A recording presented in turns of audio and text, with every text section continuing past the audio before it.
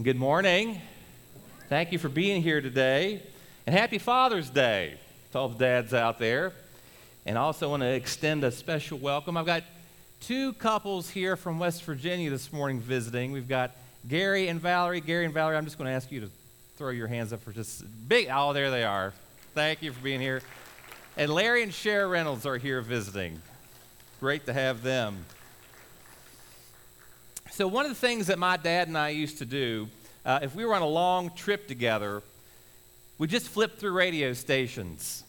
And inevitably, one of the voices that would come on the air was Paul Harvey.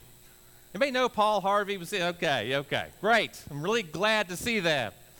So Paul Harvey came up with a definition of a father that I wanted to share with you. He said, a father is a thing that is forced to endure childbirth without an anesthetic. A father never feels worthy of the worship in a child's eyes. He's never quite the hero his daughter thinks, never quite the man his son believes him to be. And this worries him sometimes. So he works too hard to try and smooth out the rough places in the road for those of his own who will follow him. Fathers are what give daughters away to other men who aren't nearly good enough, so they can have grandchildren who are smarter than anybody's. Fathers make bets with insurance companies about who will live the longest.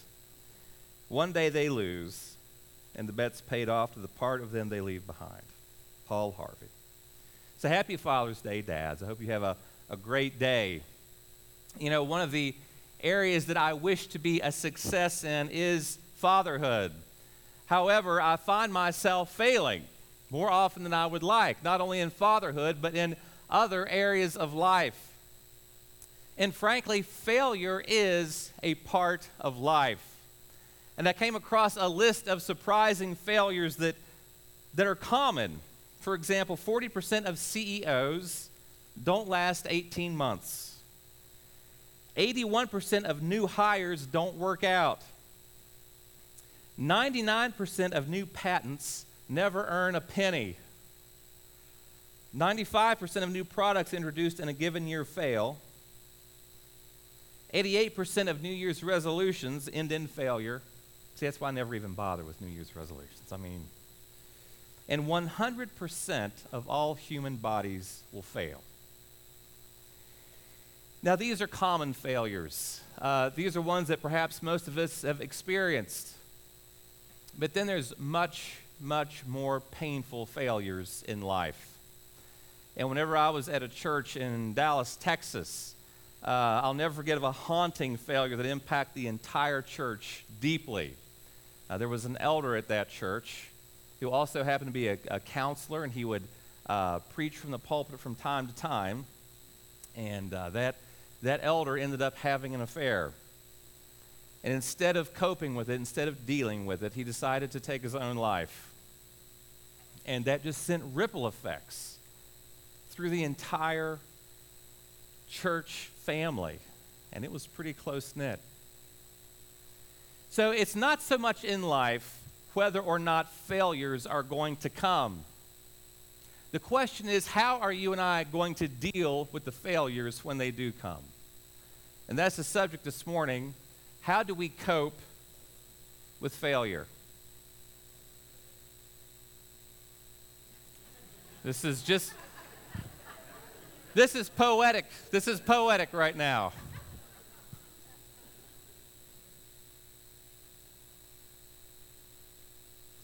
So there should be a question popping up. Hey! See, you got to cope.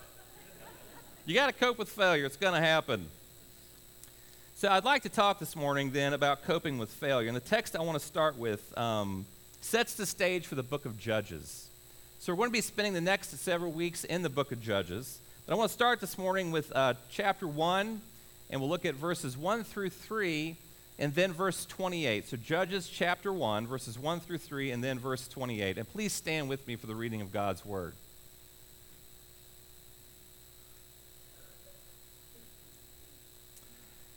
After the death of Joshua, the people of Israel inquired of the Lord, who shall go up who shall go up first for us against the Canaanites to fight against them? The Lord said, Judah shall go up. Behold, I have given the land into his hand.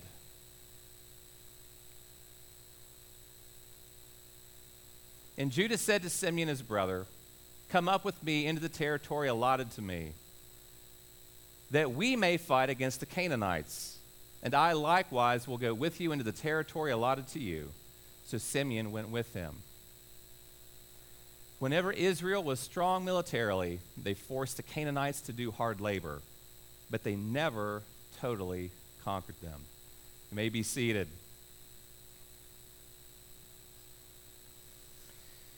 So this morning we're starting this new series from the book of Judges.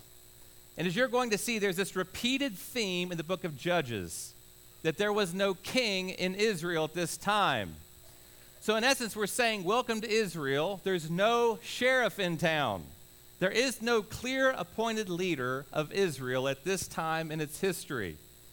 So it's going to pose a lot of problems. And we're going to see just how badly things can go when we find them to be rotten at the top. And that makes this a challenging book to go through. I'll be frank. Judges is not an easy book. It's difficult. And today we're going to start out by talking about the background of Judges. And then we'll go in talking about 3 steps to coping with failure. There is, as you're going to see, ample failure happening, even right here in the beginning of the book of Judges. So first of all, I want to put the book of Judges in its proper place in history. And let me give you just a 3-minute synopsis of the first 5 books of the Bible. Now, as you know, God created, man fell, and a number of events are sandwiched right there in the very first few chapters of Genesis. There's a colossal flood, there's a Tower of Babel, and then soon after that, in Genesis chapter 12, we meet a man by the name of Abram.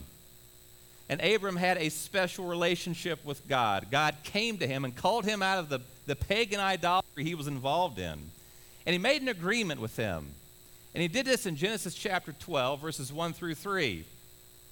Now the Lord said to Abram, go from our country and your kindred and your father's house to the land that I will show you.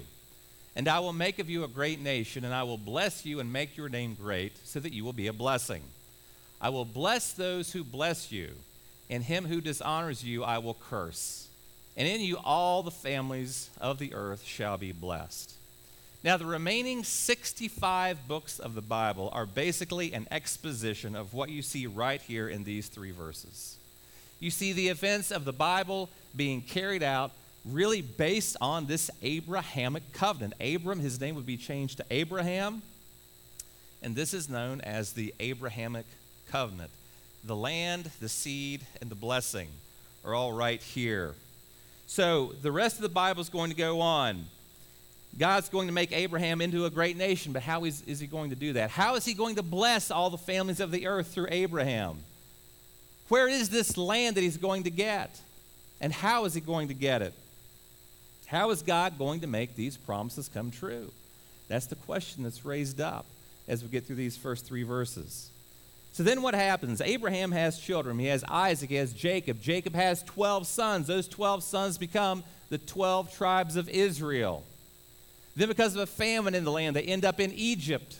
And while they're in Egypt, there's a Pharaoh that comes up after 400 years and says, I don't know these Israelites. They're multiplying. It threatened this Pharaoh, so he killed the firstborn sons. And then God sent Moses.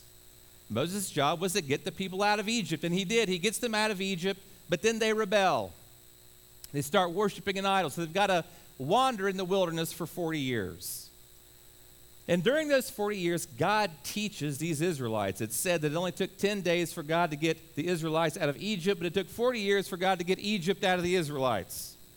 So they're wandering around, and they receive the law. They receive specific instructions on how it is they are to relate to God, relate to each other, and relate to the whole world, really. They get that in Leviticus. They get a second dose of the law in the book of Deuteronomy. Then we come to the book of Joshua. And in Joshua, they're going to begin the conquest of the land. So God doesn't just hand them the land in the sense that all they've got to do is walk in. There are people there. people that are going to need to be conquered. So we come then to the beginning of the book of Joshua. This comes right before Judges. And in Joshua chapter 1, verses 5 and 6, it says, "And God said to Joshua, 'No man shall be able to stand before you all the days of your life. Just as I was with Moses, so I will be with you. I will not leave you or forsake you. Be strong and courageous, for you shall cause this people to inherit the land that I swore to their fathers to give them.'" So Joshua leads the people. They rally around him, and they begin this incredible conquest of the land of Canaan. They go in, they're defeating people. And then in several chapters later, chapter 24, Joshua comes to the people again so they could recommit themselves to the Lord. And he says this. He speaks to them, that the people respond, "Far be it from us to abandon the Lord so we can worship other gods. For the Lord our God took us and our fathers out of slavery in the land of Egypt and performed these awesome miracles before our very eyes. He continually protected us as we traveled and when we passed through nations. The Lord drove out from before us all the nations, including the Amorites who lived in the land." Now, mark this next phrase carefully. "So we too will worship the Lord, for he is our God." So you've got this commitment, this recommitment of the people of Israel right there in Joshua. But when we get a little over halfway through the book of Judges, here's what happens. It says, "In those days there was no king in Israel. Everyone did what was right in his own eyes." We have a stark contrast among the people in Israel and how they're now relating to God. So then the book of Judges is about the continuing conquest of the land of Canaan, the land that was promised to the Israelites. They're to go in and continue the work of conquest. And it depicts this pattern of people. They abandon the Lord. Then bad things happen. Then they're called on the carpet. Then they repent. Then God raises a judge. And the people may repent for a while. They may turn, but then they go right back to what they were doing. There's a power that oppresses them. The people cry out to God. God raises a deliverer, and the deliverer goes south. So the book of Judges, it's got to be distinguished in terms of the word judge by what you think of as a judge. So when you and I think of a judge, we're usually thinking of someone like this. You know, sitting there, gavel in hand, ready to execute the laws of the land. But this is certainly not the kind of judge that we have in the book of Judges. In the book of Judges, we have warlords and military kings. So when we come to the book of Judges week after week, don't think so much of this kind of a judge. Rather think of this kind of a judge. More Conan the Barbarian than Justice Rehnquist, okay? This is the kind of judge that we are talking about. And this is actually a really accurate depiction. Notice the bloody sword in hand, because that's the kind of judge that we're going to have as we go through the book of Judges. It's a difficult book, and it's a violent book. It's not a G-rated book, as you're going to see even this morning. But see, there's a reason that God has given us the book of Judges. Because we see the results of a people who are being totally infected by the culture in which they have been submersed. And I'll be repeating this time and time again. God told them to eradicate the people around them. They chose not to do so. And they're doing it at their own peril. So in the coming weeks, we're going to be gleaning from the book of Judges the necessity of solid leadership and not allowing the culture around us to completely affect us to the point where we become incapable of enjoying the blessings of God. Because that's what we see happening in the book of Judges. And by the power of the Holy Spirit, we're going to find out how to be more Christ-like as we look at the failings of the people that we're going to see as we encounter them in the book of Judges. So let's step into this passage and look at this very first step. We're going to talk about coping with failure, these 3 steps of coping with failure, unfortunately, because of the failings of the people that we're going to be looking at. So I want to do an overview of the first chapter of Judges, and just to let you in, it's not good. It's not good. As a matter of fact, from the very first verse, we see that things are not going to go well. In the first two verses, it says, after Joshua died, the Israelites asked the Lord, who should lead the invasion against the Canaanites and launch the attack? The Lord said, the men of Judah should take the lead. Be sure of this. I am handing the land over to them. Now that all sounds well and good. Doesn't sound so bad. Until you compare these verses with how the previous book of Joshua began. Because when Joshua starts out, it's much different. There it says, after Moses, the Lord's servant, died, the Lord said to Joshua, son of Nun, Moses' assistant, Moses, my servant, is dead. Get ready. Cross the Jordan River. Lead these people into the land which I'm ready to hand over to them. See, there was a clear leader. God called him out. He said, you're the man. You're the one that's going to lead them in. But that's not what you get at the beginning of Judges.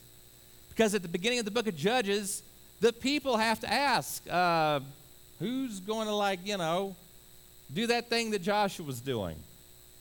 And they don't get a single person. They get a tribe. They get the tribe of Judah that's going to lead them into battle. So this is already very different. And we see it from the get-go. Now, the command to the Jews had been very, very clear. And way back in Deuteronomy chapter 7, God said this to them. He said, when the Lord your God brings you to the land that you are going to occupy and forces out many nations before you, and here's all the ites, the Hittites, the Girgashites, the Amorites, the Canaanites, the Perizzites, the Hivites, and the Jebusites, 7 nations more numerous and powerful than you are. And he delivers them over to you, and you attack them. And then look at this. He said, this is very clear. He said, you must utterly annihilate them, make no treaty with them, and show them no mercy. At this point, Israel was to be the hand of God's judgment on this land. God had been very, very patient with them. He'd given them 400 years to get their act together, and God had a line. And he said, no more. These people are not going to be able to continue to live, and you are going to be my instrument of judgment on these people. So 2 things were going on. God was going to judge those people who were living in the land of Canaan, the Canaanites, and he was going to give the land to Israel. So the command was clear. But as we move through chapter 1, we find out this isn't what's happening. And it looks good at first. God gives, in verse 2, the charge to Judah, take over the land. They join with Simeon, another tribe. Then beginning at verse 4, it says that Judah attacked. Great! And the Lord handed the Canaanites over to them. They defeated a leader named Adonai-Bezek, and the text says they cut off his thumbs and big toes. And then we get to verse 7, and Adonai gets it. This is the words of Adonai, this evil king. He said, 70 kings with thumbs and big toes cut off used to lick up food scraps under my table. God has repaid me for what I did to them. So this bad king of the Canaanites realized immediately why he had suffered the way he'd suffered. This is what he'd done to 70 kings, and now he recognized that the God of these Israelites is bringing judgment on him. He knew that. And then we continue on. They come to another city named Kiriath Sefer, and they defeat it. Then we continue through this chapter. We see victory in Zephath and the coastal cities. But then things change when we see verse 19. And in verse 19 it says this, the Lord was with the men of Judah. They conquered the hill country, but they could not conquer the people living in the coastal plain. And it says, because they had chariots with iron-rimmed wheels. Well, let me just ask you this question. Let me just pose this to you. Do you think God is going to be stopped by chariots? No. As a matter of fact, when we get to chapter 4, you're going to see the rebuke for this excuse of not taking over this land. God need not be stopped, even though they've got the iron-rimmed chariots. Chariots 2.0. But that's what happened. They're going to be rebuked for that. Then we get to verse 21, and it says that the men of Benjamin did not conquer the Jebusites. We see a big turn at verse 19. It goes on to say that the Jebusites even lived with the people of Benjamin in Jerusalem to this very day. Then we step down through the rest of the chapter. Manasseh did not conquer Bethshan. Ephraim did not conquer the Canaanites living in Gezer. The tribes of Zebulun and Asher, they did not conquer. Then it gets worse. And we get to verse 33. It says, the men of Naphtali did not conquer the people living in Beth Shemesh or Beth Anath. They live among the Canaanites residing in the land. So now not only are they not conquering them, they're just living side by side with them. Now then we hit rock bottom in verse 34. It says the Amorites forced the people of Dan to live in the hill country, did not allow them to live in the coastal plain. Now, let me try to illustrate to you how bad this is.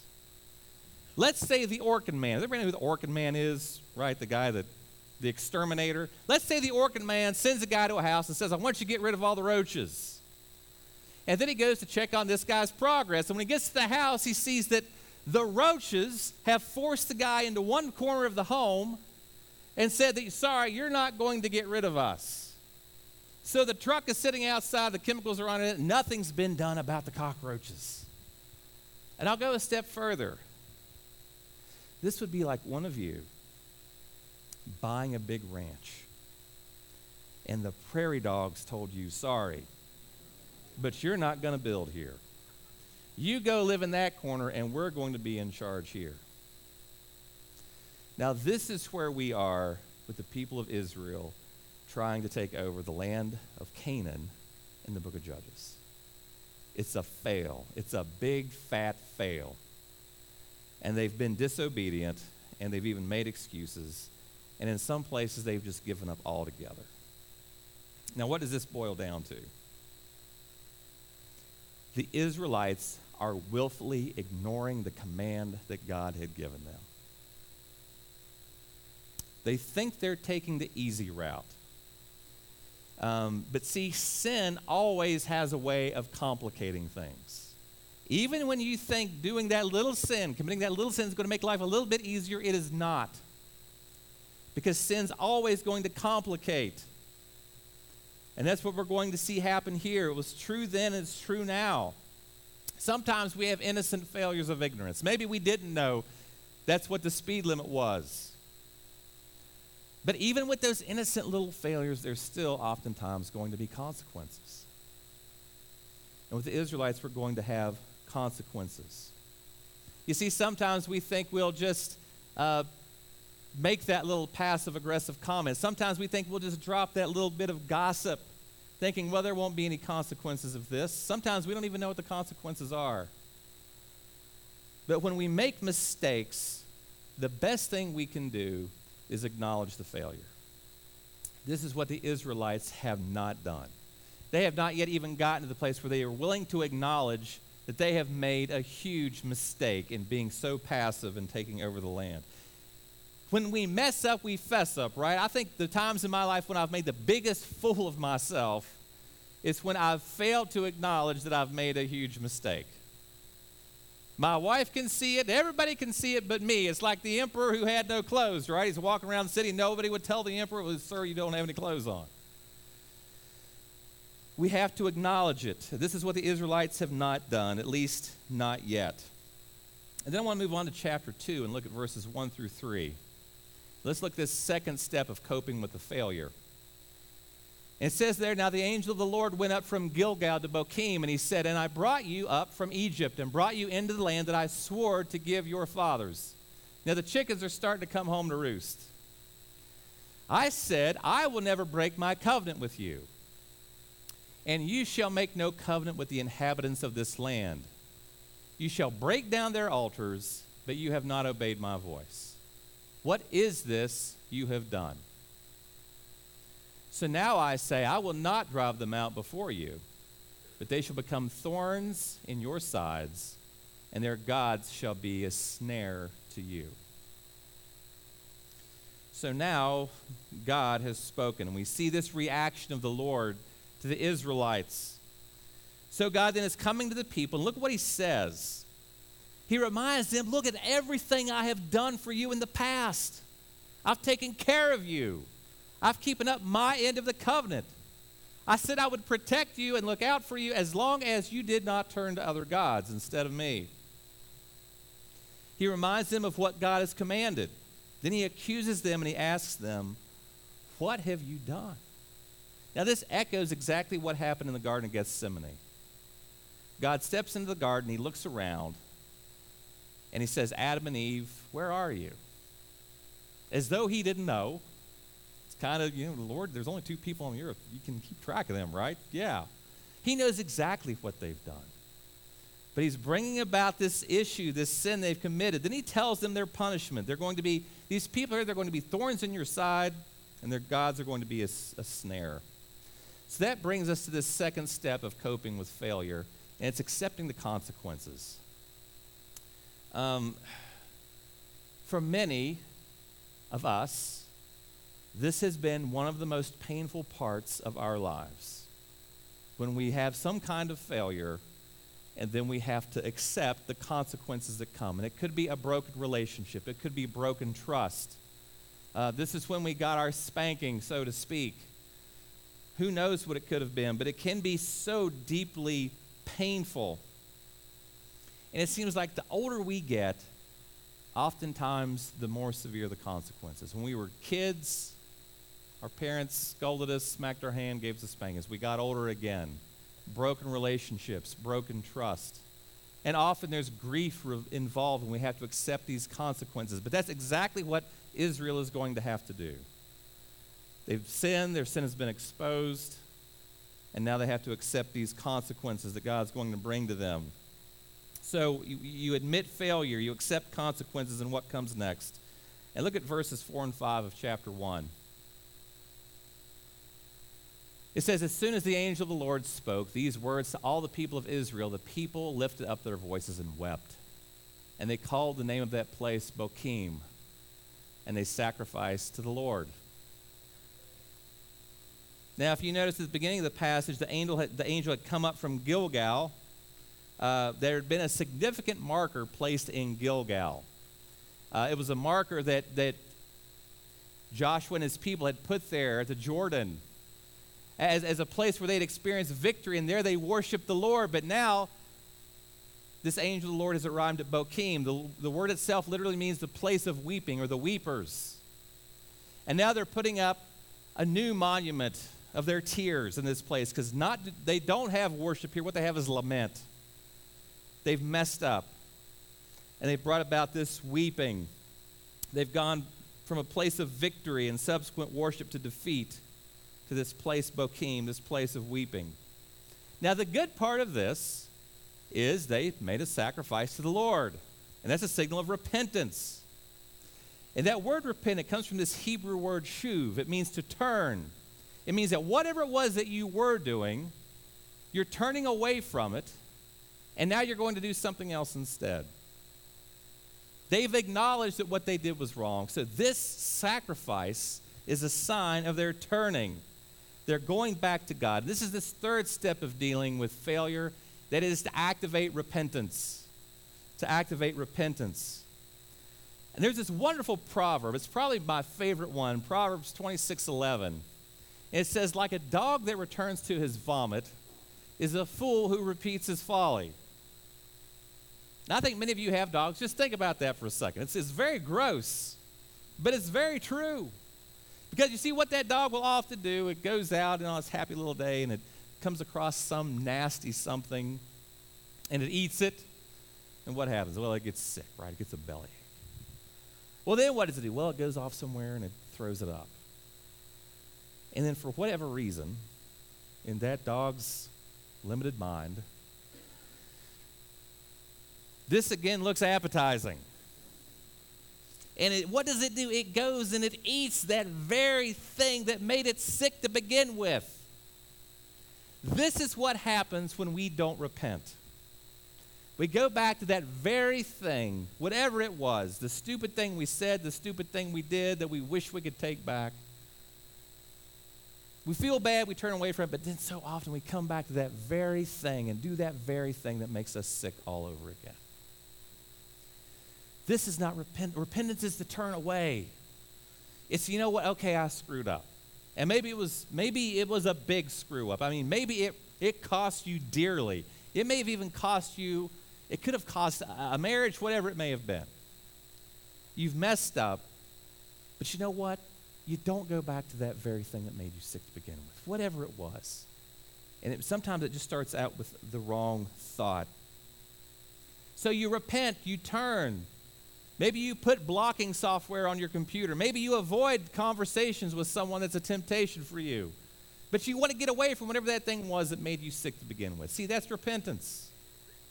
And we see some sign of it here among these Israelites. We see it turning to God with this sacrifice.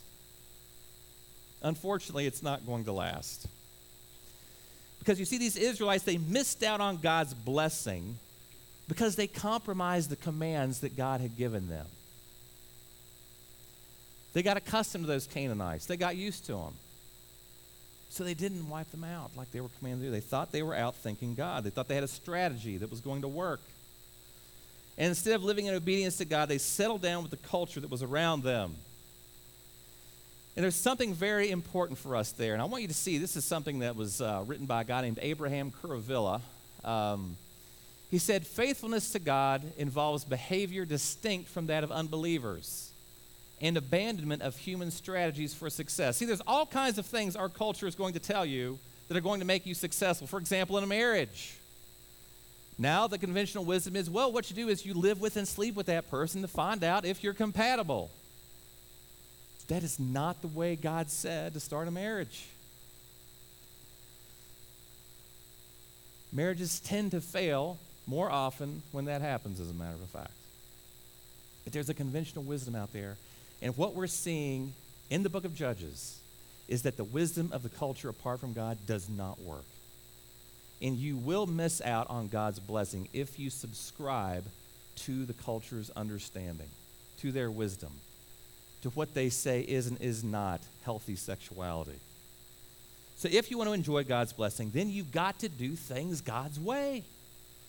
And that means you don't do them the way the unbelievers around you are doing them. It was true among these Canaanites, and it's true today. So coping with failure. Cope with failure by acknowledging mistakes, accepting the consequences, and then activating repentance. Be repentant. Turn away. Recently, I came across this article. It appeared in the New York Times. And it talked about a new way of giving final exams to students. I thought it was very interesting. There was this one teacher who decided that instead of giving the final exam to his students at the end of the year, he was going to give it to them on the very first day of class. And they all took the final exam, and guess what? They all failed royally. However, what happened when they took that final exam at the very beginning of the year is it prepared their mind for what they were about to walk into. It set them up for success because then they knew what they knew and they didn't know.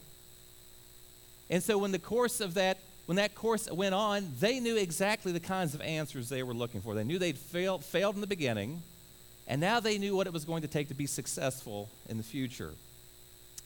And this was what was written about them. It says, the bombed pretest drives home the information in a way that studying as usual does not. We fail, but we fail forward. And this is a powerful image. Because, see, failure in our lives can help us in learning too. Now, no one likes the feeling of failure. That's not what any of us would choose. However, when we do fail, sometimes at that moment we're in the deepest state of grief. It's when we're also the closest to Jesus Christ. And he meets us there in our weakest moments, and that's often where we find the most growth, even closeness to Jesus. So if you are in the middle of a failure, if you've gotten to that place, and you're thinking all is lost, no, it's not. No, it's not. You still have hope. God is still on his throne.